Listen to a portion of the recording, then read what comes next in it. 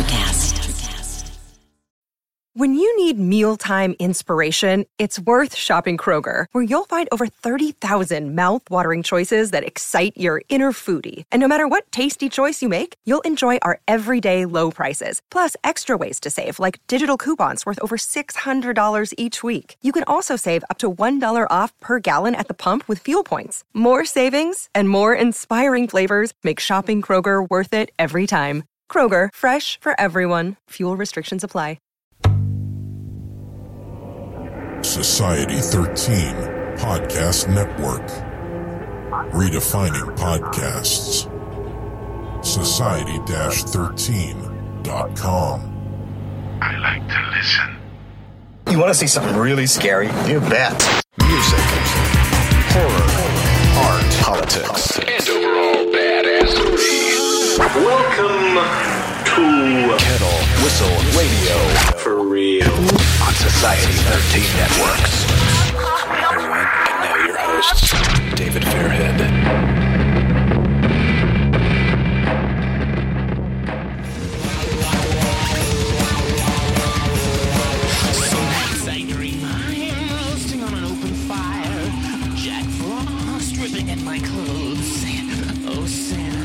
Santa Claus, what a fluffy white beard you have, what a jolly round belly you have, and what a merry red Christmas ball nose you have. Come on, Saint Nick, be good for goodness sake, saddle up and what you was Xmas surprises. Friends and Fiends. We got a repeat performer here. Our friend Hugh Bonar is back from the band Nature, late 90s. And what can I say? He is just a musical genius. And you just probably felt a little icky with that last Christmas bit we just played there. It's an unreleased song by Nature. And you're meant to feel a little bit icky. Hugh, how you doing? I'm good, man. What's up? Yeah, what's up? What's up with you? What's up with HB3? Oh, my God. Lots of cool stuff. I just want to say, I said this earlier, I disavow those lyrics, dude. I disavow the baby's first Christmas. I just want to distance myself. I was disturbed. We never really knew for the longest time what the lyrical content was in the Nature band. He sort of like hid what those songs were about. We played for a year, we got a record contract, we recorded the album, and then the last thing to do was the vocals. Right. And he did those by himself in secret. Not at the main studio where we recorded everything else, but in our rehearsal studio. Well, you may hear that on our Christmas show in its entirety. I am a big fan of the Poseidon Adventure, which is an unreleased track that Hugh gave me from the band. Whose decision was that to nix that from the album? I don't really remember who made that decision, but the basic idea was that it was so good, we wanted to save it and re-record it for the second album. Damn. And then, whoops. Yeah, a lot of whoops. A lot of things happen. A lot of things change. That's always the problem. You should never hold anything back. The original conception of the album, was 2 songs longer, and there were little bits and pieces here and there that we cut out. There was actually a little extended jam section at the end of the first song, You Only Live Twice. Right. We cut that out. We cut out some stuff at the end of the last song and added that remix. So things got altered just because, I don't know, we didn't really have computer-based editing the way that we do now. I mean, it existed, but we didn't know how to use it. Yeah, the whole Pro Tools and, Trent Reznor thing. Yeah, it was all done old school, 2-inch tape, and the sound is good, but we couldn't really get in there and correct things the way that you can today. So if we were to do it today, if we had access to those, I mean, I have dreams occasionally of like putting out the album as originally conceived with the extra songs and all the little parts back in corrected. Is that like a possibility? Is that something you can do? Well, legally, somebody owns the master tapes, and I don't even know where they are. That would be the kind of thing that would require like lawyers and money to even investigate. But maybe, I mean, the feeling that I get maybe now that there's like this 90s thing happening, is that there's a market for it. I think I said before that if the album had been commercially available all these years, it would have found its audience. Absolutely. But it's sort of in this like legal limbo. Yeah, guys. I mean, if you're into your Mr. Bungles, your experimental. I can't call you a metal band. You are a rock band that just took chances. Nature. Right, yeah, check them out on Facebook. Listening to Mr. Bungle. I love Mr. Bungle. I still do. Finally got to catch them a couple of years ago, and fantastic. But yeah, around the Faith No More stages of rock, where things were like changing. You guys did it, and I loved it. It's a great album. It's fun. Check out Nature. You can check out. I think is there only one video from the album? I guess there is. Yeah. Cometh. Yeah, which is kind of cool. I love that. A great opener for the album too. It's a great album. And we've had you on before. You were on one of our other shows too, Prog Squatch. I hope you had fun on that. Oh yeah. Now, what's going on with HB3? Well, new band finally has come together rather miraculously. We'll talk to Brendan about it from his perspective when he shows up. But Brendan's I've just sort of drummer. been living in a hole, like recording all this music for the last 10 years. I had a kind of crazy creative phase. I don't know, man. I just kept on like doing album after album, do one, finish it, and move on to the next one. And it just kept coming and coming. So I think I did like 10 albums in 10 years. Jeez. Yeah. Crazy. If you go to iTunes and just like search on HB3, you'll be flooded with songs and albums. Yes. Yes. And I just kept going. And wasn't really communicating with my old bandmates. Had a band a few years ago that, it was good, but sort of bad timing with that band. We put it together right when the economic apocalypse hit the country.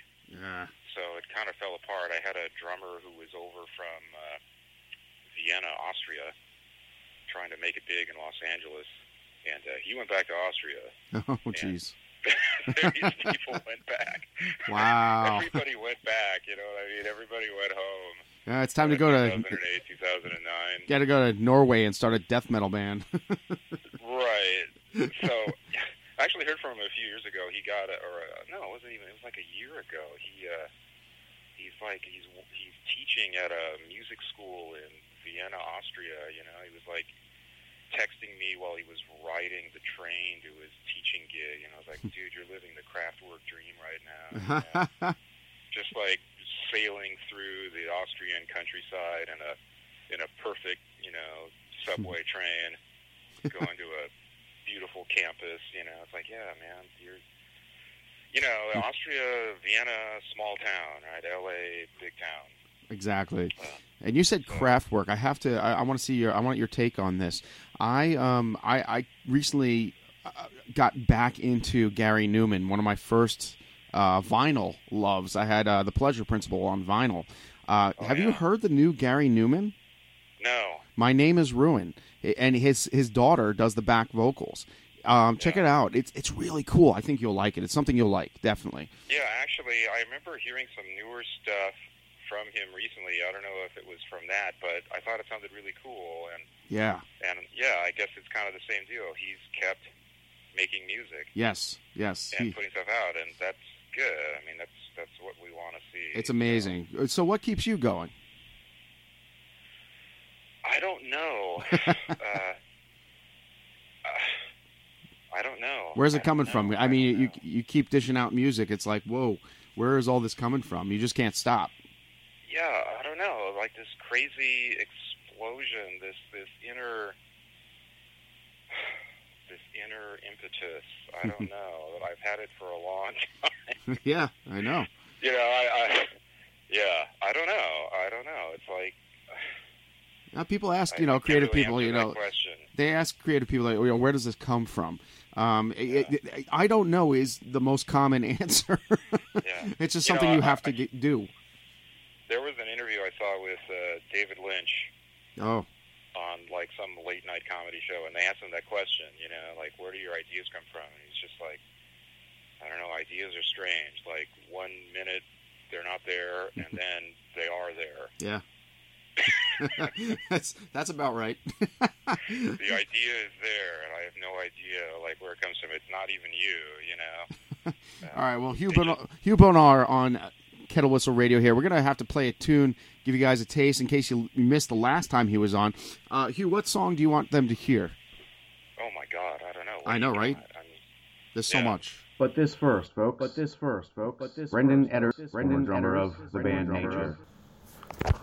Well, speaking about bass players, I'd have to say Hugh was the bass player in Nature, but since then he's clearly transformed into a multi-instrumentalist, producer, arranger, composer, all that.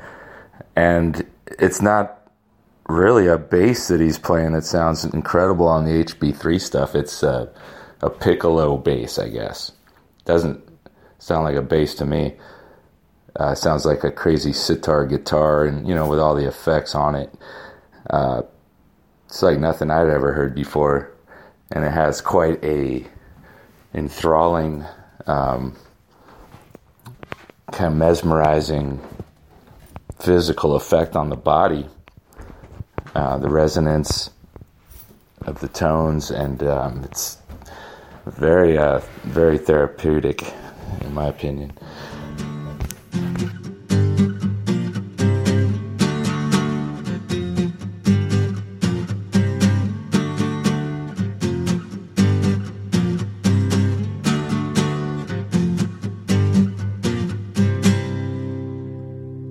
It's early morning, the sun comes out.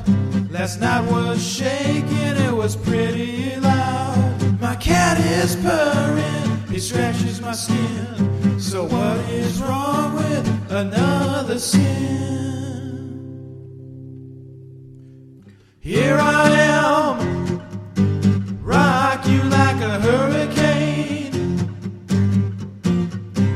Here I am, rock you like a hurricane. The bitch is burning, she needs to kill. So give her inches and feed her well. She's licking his lips, she's ready to win. On the hunt tonight for love and for sin. Here I am, rock you like a hurricane. Here I am, rock you like a hurricane.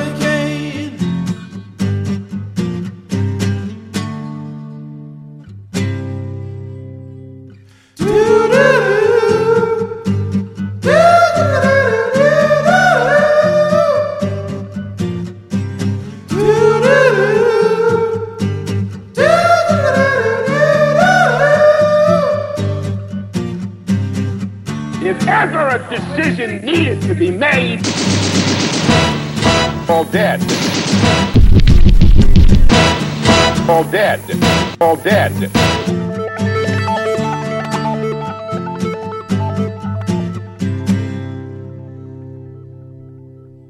My body's burning, it starts to shout. Desire's building, it breaks out loud. Lust is in cages till storm breaks loose. Just have to make it with someone I choose. Here I am, rock you like a hurricane. Here I am, rock you like a hurricane. Here I am, rock you like a hurricane.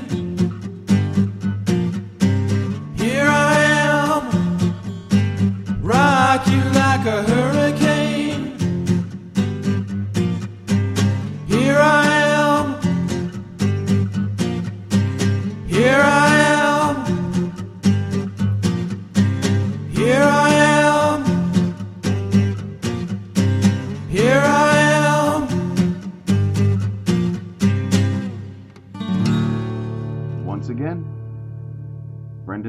Eder of the band Nature. So when I discovered HB3 while reading the comments on Nature videos on YouTube, or the Nature uploads, the first track I heard, I think it was Machines of the Sky off the Ragnarok CD. And I was just completely blown away. It doesn't sound like bass. Sounds like some crazy sitar, electric guitar, just really psychedelic sounding instrument. And he's not just playing bass or the piccolo bass. He's writing awesome synthesizer tracks and programming incredible drum beats, and singing and rapping. I was baffled. I was blown away. You know, he was the quiet guy in Nature, although I know he was a writer, and he had a lot to say, but he was more soft-spoken back then. And to stumble on this incredible body of work is kind of breathtaking. And it's been a lot of fun learning the material and getting back together and playing with you. And I just think people need to listen to the variety of music he's produced, from the Poseidon Fantasia for piccolo bass. That's just all piccolo bass, no vocals, no other instruments. It's pure audio fantasy. It's wonderful. Ragnarok's all instrumental, piccolo bass. I guess he uses an alembic bass and programmed drums and synth. And the Veld and Luminosity. There's just all excellent CDs that everybody should listen to. And I'm still trying to learn as much material as I can so we can play 2-hour show for everybody one of these days. And I'm looking forward to it.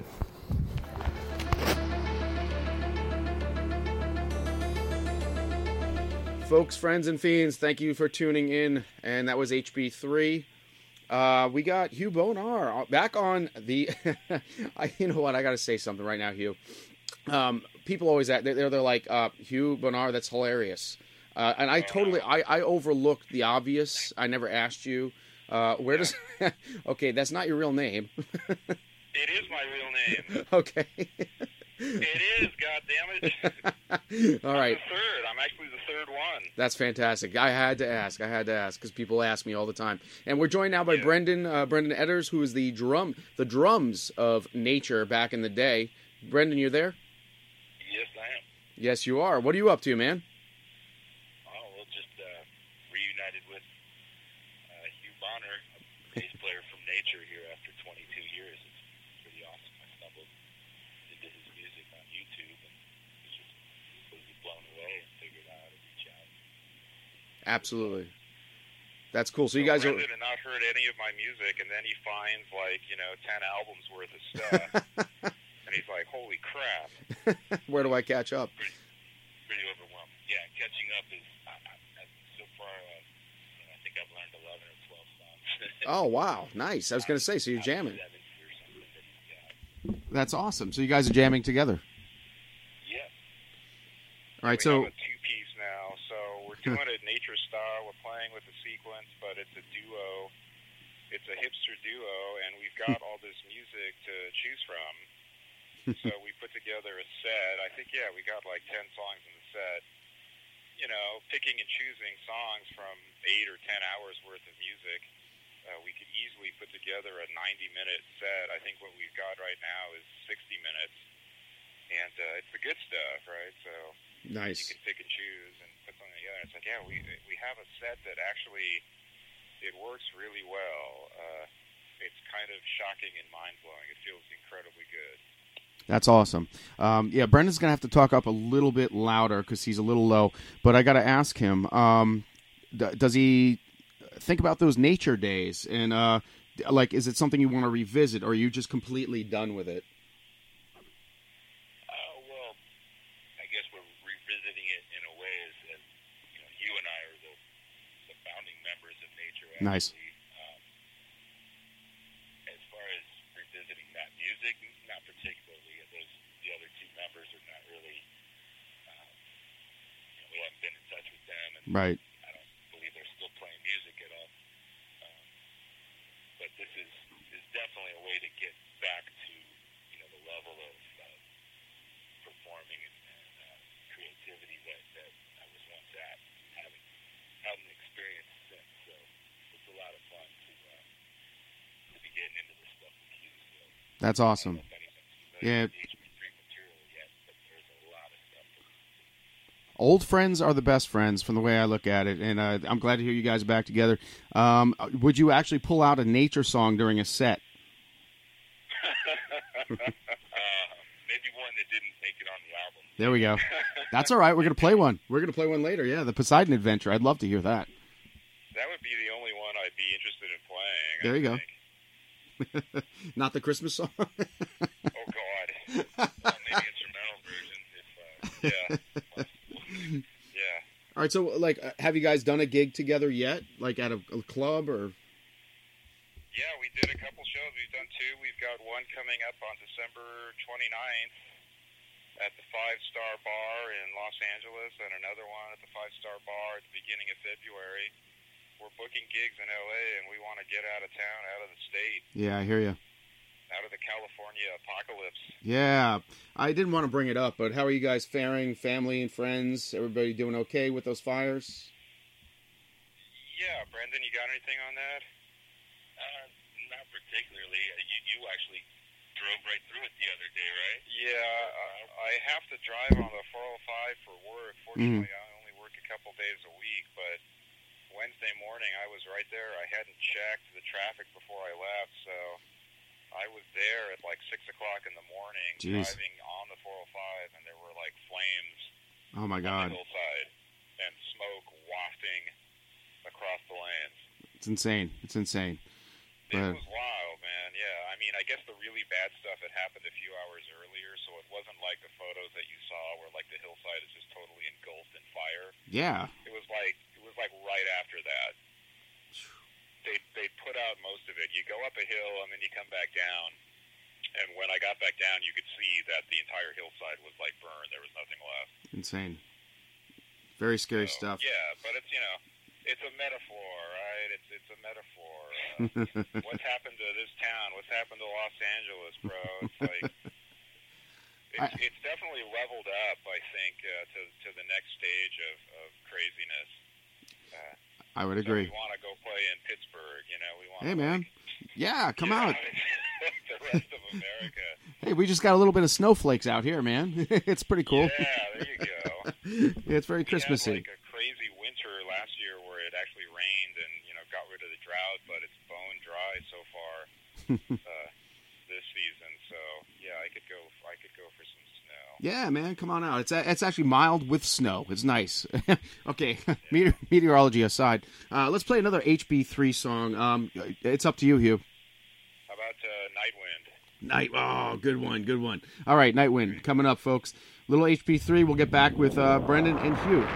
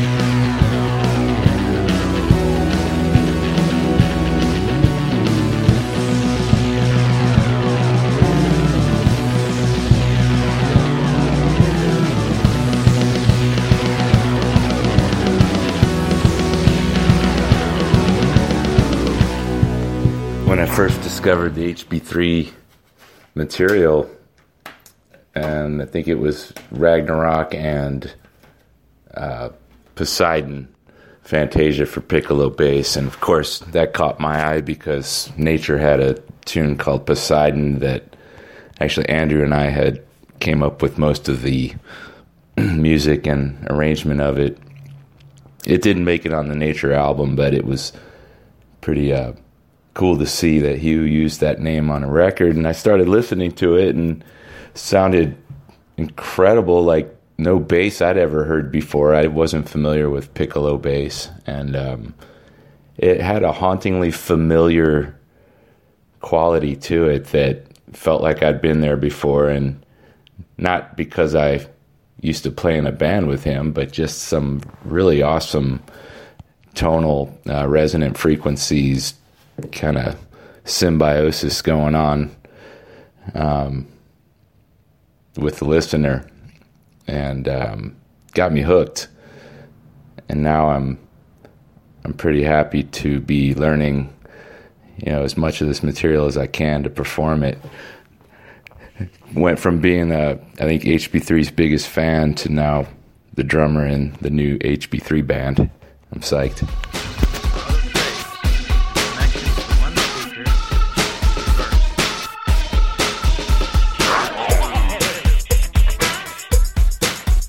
I've got Hugh Bonar. Is it Bonar or Boner? My dad always said Bonner. Bonner. There's a town in Scotland called Bonner Bridge. Keep it classy. Okay. Bonner Bridge, man. Scotland, that's where it comes from, supposedly. And Brendan Headers from the band Nature from the late 90s, and just got ripped off by Napster and all the other bullshit that happened, and I don't even want to get into the it. 90s, there was a brief moment there where there was a lot of interesting stuff happening, and it kind of all ran aground, Yes, it did. Yes. Mid-90s, there a bunch of bands in Hollywood, some Ambition, and then, the late 90s, early 2000s, everything just completely collapsed. Yes, and just to add to that, one of our acts here, a pop band called 9 Days. It's a story about a girl. You know that song? We all know that song. Yeah. Well, 9 Days was on here, and they were breaking, and that was like a number one hit. And then Napster came out. They made no money on that at all. Right. It's just what good stuff came out in the aughts. I mean, I'm sure there was some stuff, but I hear a lot of people talking about the 2000s as kind of like a lost decade. Yeah. What are we in for now? What are you guys listening to? Oh, God. We're searching. I'm searching constantly. I'm buying stuff, hoping that it will be good.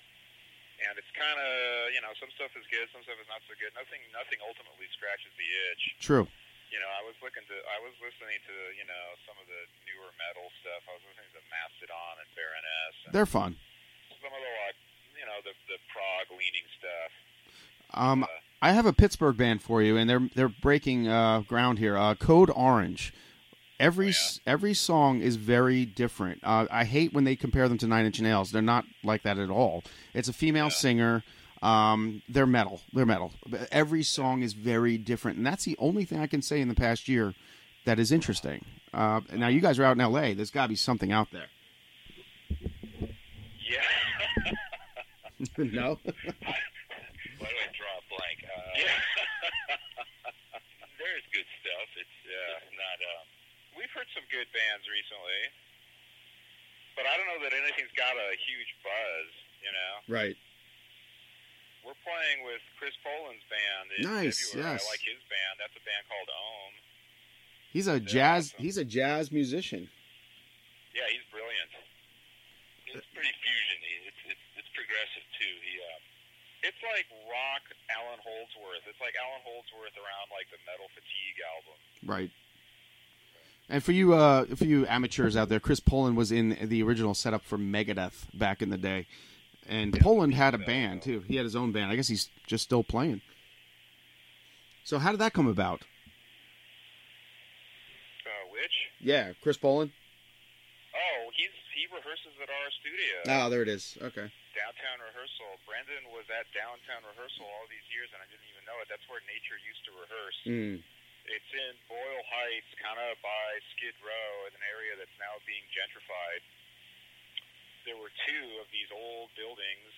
They're sort of in a state of disrepair, and all these bands work in these rooms. It's like a converted hotel, like 5 stories or something. And they all have a lot of history, let me tell you. So they bought one of them, and they were going to, like, turn it into a modern, like, loft restaurant. You know, they're gentrifying the area. It's very controversial. So there's just one left. So all the musicians in Los Angeles are now congregated in this one rehearsal building. There's some others around town, but it's probably 200 units in this building in downtown LA. So what are crowds? There's a lot. What is it like for like crowds these days? When are there kids there? Are they just all adults? I mean, it's hard to get people to venues these days. Yeah, it depends. Sometimes I get the feeling people want to go outside and want to go back to clubs and listen to live music. So we definitely want to ride that trend and encourage that trend. It depends, you know, what day it is, how I feel about it. Sometimes it feels like you never want to go out in public in Los Angeles ever again. But then, you know, it's like, well, no, there are great musicians here, and there are great bands here, and we should go out and watch them and support them, and you know. So I guess I'm hopeful that there is going to be a resurgence in the live music scene. And sometimes I do see signs of that, and sometimes I do feel encouraged. And we want to bring something to the public. Nice. We can do something good, so we're going to try and bring it. Yeah, we have a resurgence here in the form of coffee shops. Yeah, people love to go to coffee shops. Now, non-alcoholic places, and we get these punk rock bands. We get actually guys our age, and I am your age, just belting it out, man. And they do coffee shops. It's BYOB. It's a strange experience. Not like I grew up with, you know, drinking underage in clubs.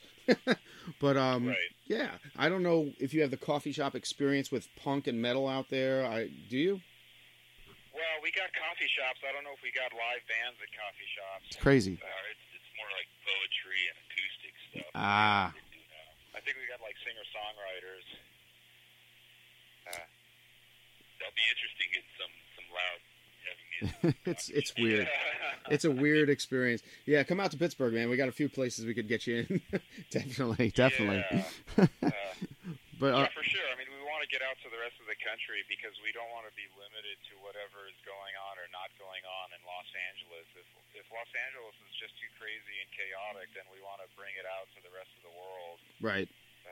Because we do feel like it's strong. It feels really strong. It feels really good. So we don't necessarily want to be at the mercy of a single city. You know what I mean? Right. Yes, indeed. Well, we got. I'm telling you, this could be your new place. Question though, going back to the 80s, like what made you guys, like were you guys Metallica heads? Were you punk rock guys? Like what made you, Nature is such a unique album. I don't know where it's coming from outside, but it caught me. So like where were you guys with that? Were you like all listening to different shit? Brendan, what do you got? Yeah, we're definitely from different backgrounds as far as like Metallica or whatnot. I had met Andrew Parsons, the guitar player in Nature, at Musicians Institute at Gone Low in 1989, and I was looking at a billboard, and you know, all these flyers for people looking for a drummer, looking for a guitar player. And there's one written in yellow crayon. You can barely read it. It said, "Does John Bonham go to school here? Please call me." And I just thought that was funny, so I gave him a call, and it was Andrew Parsons, and he was definitely much more into Metallica and metal stuff than I was. Even I was starting to get into, you know, I liked all the classic rock stuff, of course, and Rush and Led Zeppelin and The Who and all that. But I was kind of starting to get more into fusion and you know, progressive rock, but not so much the metal thing. So I think he was kind of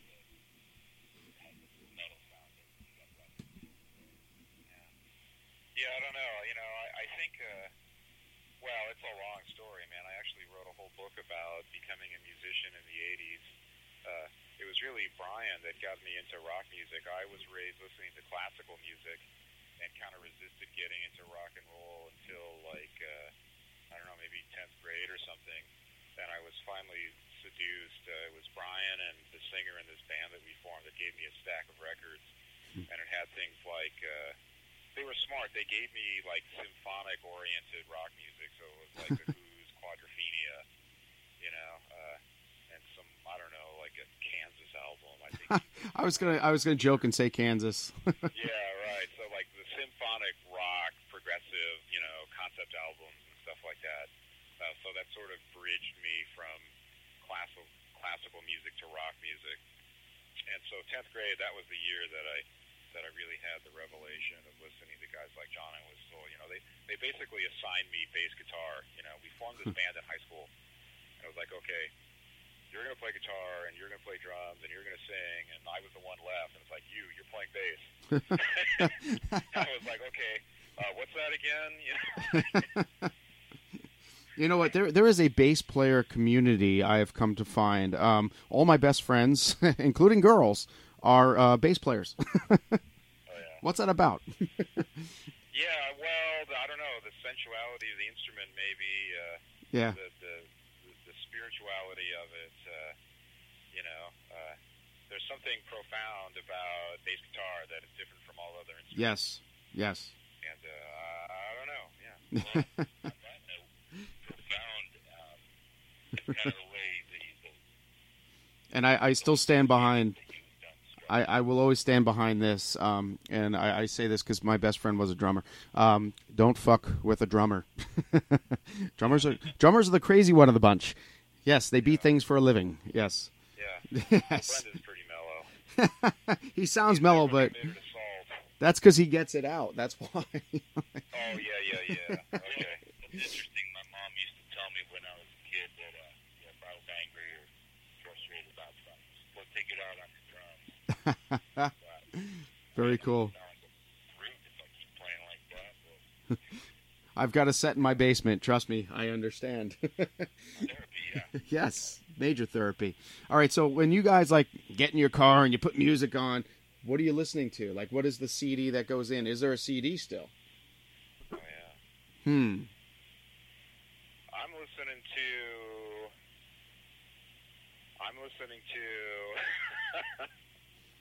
Oh, you know what I listened to recently that I'm really enjoying is that. Okay, I went through all the Yes catalog. Oh wow. Like the classic Yes albums. Mm-hmm. Like what's it called? What's that double album? You got me on that one. Something about topographic. Yeah. Yeah, Scenes from Topographic Oceans or something with topographic oceans in it. And I also got the one Chris Squire solo album that's called Fish Out of Water. Mm-hmm. That's an amazing album. So actually that was something I recently discovered that I had never really heard before that I'm really enjoying. And those Yes albums were all recently re-released in surround sound. What's his name? Was it not Steve Wilson? It wasn't Steve Wilson. The guy who does all the surround sound mixes did an amazing job. And I had never gotten into those. So what is it? Close to the Edge, the Topographic Oceans album, Fragile, and another one called Revolver, I think. Not Revolver. Yeah, that's Beatles. Something with an R. Yeah, that's not Revolver. Relayer. Yeah. I like Tormato. That's a good album. Yeah, I had that album when I was a teenager, and I could never listen to it, and it has sort of like a famously ugly cover. Yeah. That was done by the guy that did the Pink Floyd album covers, but he really blew it on this Yes album, I guess. How do you feel about this resurgence of vinyl? You know, I guess I'm kind of riding that wave. I got a turntable, and I rebought my old vinyl collection that somehow got lost. So I've been buying a bunch of stuff, but I don't like the fact that they're charging like $30. That's crazy. You know, it's become this I don't know, yeah, and it's not fun in the same way. It's like it used to be you'd go to a garage sale and you'd find something and it was like, you know, a quarter. Yes. And you'd take it home and listen to it and it was awesome. Now it's much more controlled. You know, now you're searching on the internet and you're buying something you know what you're going to get, and you're paying like $25 or $30 for it, and that part kind of sucks. Yes, you're not kidding. Unless you're. I think there is something. I've drunk the Kool-Aid in terms of I think there is a difference in sound quality. There's something more immediate about it. There's something more real about it. I think our perceptions of music did change with the compact disc. Yes. Yeah, I was listening to some Jocko stories on vinyl the other day, and it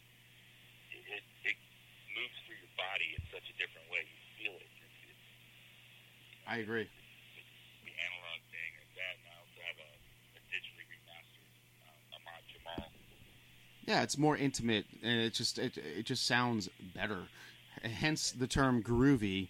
I will say this though, Dave Mustaine did the coolest thing. When I bought the last Megadeth last year, you can send a sticker in that he puts inside the CD, and you get a free vinyl copy of the album. That is the way to go. I mean, he can afford it, I guess. But fantastic. When I have bands on, by the way, you guys are episode 180, and we're getting amazing listenership lately. I have been getting more vinyl from bands than MP3s. Yeah.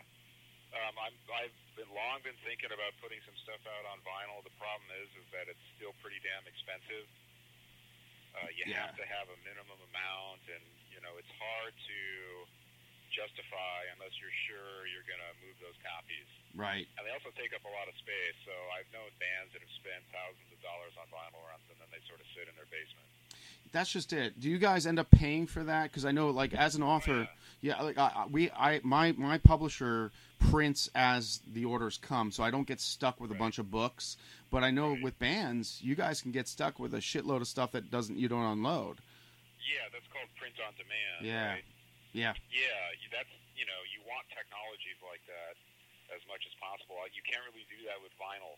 Yeah. As far as I know, maybe that has changed. It does need to change, but no, I mean you're talking about you got to buy 100 copies or something is probably your minimum order, and you got to get the sleeves made and all that stuff. So yeah, it's kind of expensive to manufacture. Yeah, I guess so. Niche market, and again you want to make sure that it's not just going to be sitting here. That's why people release their stuff on the internet. Yeah. But there's a problem with that because you just get lost in the swamp. Yes. There's just so much of that stuff out there. You want to stand out and you want to provide an audiophile product, yada yada yada. I mean, I'm very concerned with that. I want my music to sound good. Right. And I think the way that you consume the music affects your perception of it. So I do want to put music out like that, and I probably will eventually. Still have not, but you may have noticed, or maybe I don't know. But when I recorded the last few albums, I was definitely thinking in terms of the vinyl listening experience. The CDs look like vinyls. I'm thinking in terms of these 4 songs are going to be side 1, the next 4 songs are going to be side 2. So they're kind of ready to go in terms of vinyl production. They're on CD right now and they're on iTunes right now. But at least the last 2 or 3 albums were composed as vinyl albums, right? That's the other thing is that I think the length of a vinyl album is probably better, and that they're a little bit shorter. I think the 35 to 45 album is probably ideal. Once you get up over an hour or whatever, you get these people putting out these really long albums. Right. It's kind of hard to listen attentively all the way through. Another thing is that you've got side A and you've got side B, and they're both sort of distinct. There used to be like a unique identity to each side of an album, right? Yes. So you listen to side 1, and side 1 would be its own thing, and it would be sort of even if it was different songs, it would be a kind of composition that would take you through it. Then there'd be a pause, flip the album, and now side B, and side B's, those would have sometimes different characteristics. They could be darker, they could be stranger, they could be more experimental, right? But still composed, right? As this complete thing, and that's good. So the whole thing would be like 40 minutes, 20 minutes per side.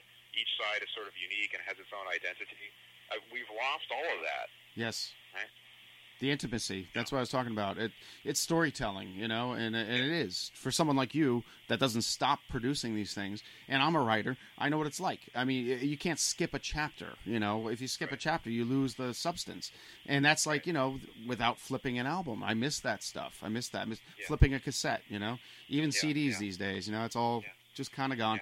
I love going to a half-ass store and finding CDs for $1. You know, I just found the Ramones recently in a CD. I had to save it from there. That shouldn't be sitting there. You know? It just shouldn't be sitting there. There was a famous record store in Pasadena called Pooh Bah Records. It's still here, but it moved. But my dad used to go there every week, and it was where all the crazy hippies and the weirdos and the punk rock guys would all hang out. It looked like someone's house, and it was kind of in a residential neighborhood. And every week he would go there, and he would bring back all this crazy shit. You know, it'd be like test pressings and weird bands from weird labels. You could never predict what you were going to find, but it would often be extremely interesting. So he would bring me these records, like, oh, here's this, what is that? You know? Right? And you don't get that same kind of thing that... those curious discoveries like that. No, and these kids are just staring at their phone, so it just doesn't matter anymore. But, you know, just like I was saying with, you know, people do want to get back in public and see live music. I think there's also a return to physical media. Right? People are becoming aware that, just consuming everything through a single device has limitations. It has conveniences, but also limitations and a lot of being lost that you're not even aware of, right? That's really what's dangerous about it. You don't know what you're losing. Exactly. But there is this discovery, right? So I want to be a part of that too. You know, let's consume our media in different ways. Let's not do it through an all-in-one device. Exactly. Some of those old technologies have certain advantages, and that's why music was what it was. I don't think that I would have gotten into music the way that I did if I had not had vinyl records. I think there was something unique in the characteristics of vinyl records that created a certain response in me, at least. Perfect. Yeah, as far as vinyl growing up, it was a mystery as to what you were going to get. Nowadays, kids can decide whether or not they even like something before they buy it. Bam. Yep. Like, you know, as a teenager, you save your lunch money up and ride your bike to the record store, and you think you might know one song on an album, and you buy the whole record just for that one tune, and then you discover all this other great music on it, or you blow $16, $20-something on stuff you didn't like at all. That happened to me both ways. When I bought Slade, I was into Run Away back in the day, and oh god, I still love that song. To me, that's the video for that. Oh, of course, the castle. Yeah, I love that. But then the rest of the album, what was it, Me Oh My, and oh my god, it's very disappointing. But I did pay. I threw down the $16 for that song, and I still love the song. I love it. Right. Right. But that's the gamble, and that's the fun. That's the fun of it. You get this great artwork, and you guys should really plug where to find your stuff and where to find you. This is a good part to do that. I don't know if you're both on Twitter. Yeah. Okay. Well, okay. iTunes. Search on HB3. Tons of stuff will come up. On Facebook, you can go to Facebook HB3 Live. Instagram HB3 Live. Those are the main ones. Website. Oh, yeah, hb3.com. How could I forget? I just put it back together. It was sort of sitting there for a long time, needing to be updated, and I finally started updating it. So go to the hb3.com reconstructed website. Notifications for new gigs, sound samples, etc. Press. We'll be adding stuff as we go along. I'm making videos of our rehearsals and posting those occasionally, so you can hear what the band sounds like. We'll probably get some live footage up from one of our gigs soon. But Awesome. Come to the gigs. Yeah. Support them. Support live music. Do you guys have T-shirts? We do not. Good idea. Yeah. I want one. we got lots of artwork, so we need tees. Yeah. Was there ever a nature T-shirt? There was. Okay. I have one. So I can't get that. An alien smoking a joint. Oh, it's fantastic. Oh, now I really want one. Damn it. Yeah. Oh, well. Yeah, Brian actually did that sketch, I believe. And No, it was all roadie, dude. was it? Yeah. Oh, Yeah. Even better. Even better. Well, folks, I'm at Fairly Dark on Twitter. I'm not on there all the time. I didn't do Instagram yet. Somebody has to teach me how to do that. Facebook, David J. Fairhead. And find all my books, dude. It's Christmas time. For you cheapos, I got a comic book for $6.95. You can go to www.fairly... Oh, no. You want to go to burningballpublishing.com. And you could also go to Barnes & Noble for all my books. Dwelling in the Dark, The Fall of Tomorrow, and now Fiends of the Flesh. I would love the support, folks. They're not very expensive, so. But yeah, you can check out the trailer on YouTube for Demon Eye, which is the cowboy anime western with sex, demons, and cowboys. Full color, 26 pages, and it'll set you back $6.95. At least check out the trailer. It's really cool. You guys like it too. The band that does the background music is fantastic. Magnet School. I love them. Love them. But anything else in closing there, guys? I think we're good, man. Thanks for having us on. Thanks for the support. Thanks for the support for Nature. Always. I think I described Nature as the ultimate cult band, so cult that nobody even knows it ever existed. I don't know about that. I'm trying to turn that around. Honestly, there's nothing better than talking to people that you admire, and you guys are great. And I honestly never thought I'd be able to talk to you guys, so it's just fantastic. Yeah. So, Hugh, thanks again. Brendan, thanks for joining in, and hopefully we'll. Thank you, David. I really appreciate you having us. Oh, you bet, man. We'll do it again, man. All right. Well, guys, good night, I guess, from Kettle Whistle Radio. You guys want to say good night? Night, everybody. Good night, America. This is Kerry Means, the voice of Frylock, and you're listening to Kettle Whistle Radio.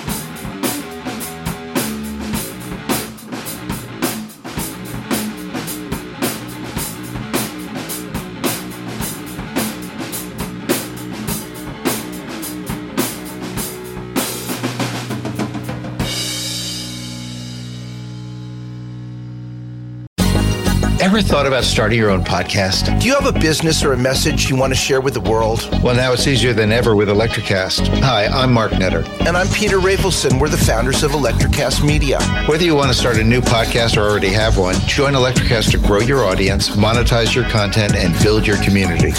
With our simple sign-up, you get free promotion, world-class analytics, premium ads, and personal support. Go to electrocast.com and join our community today.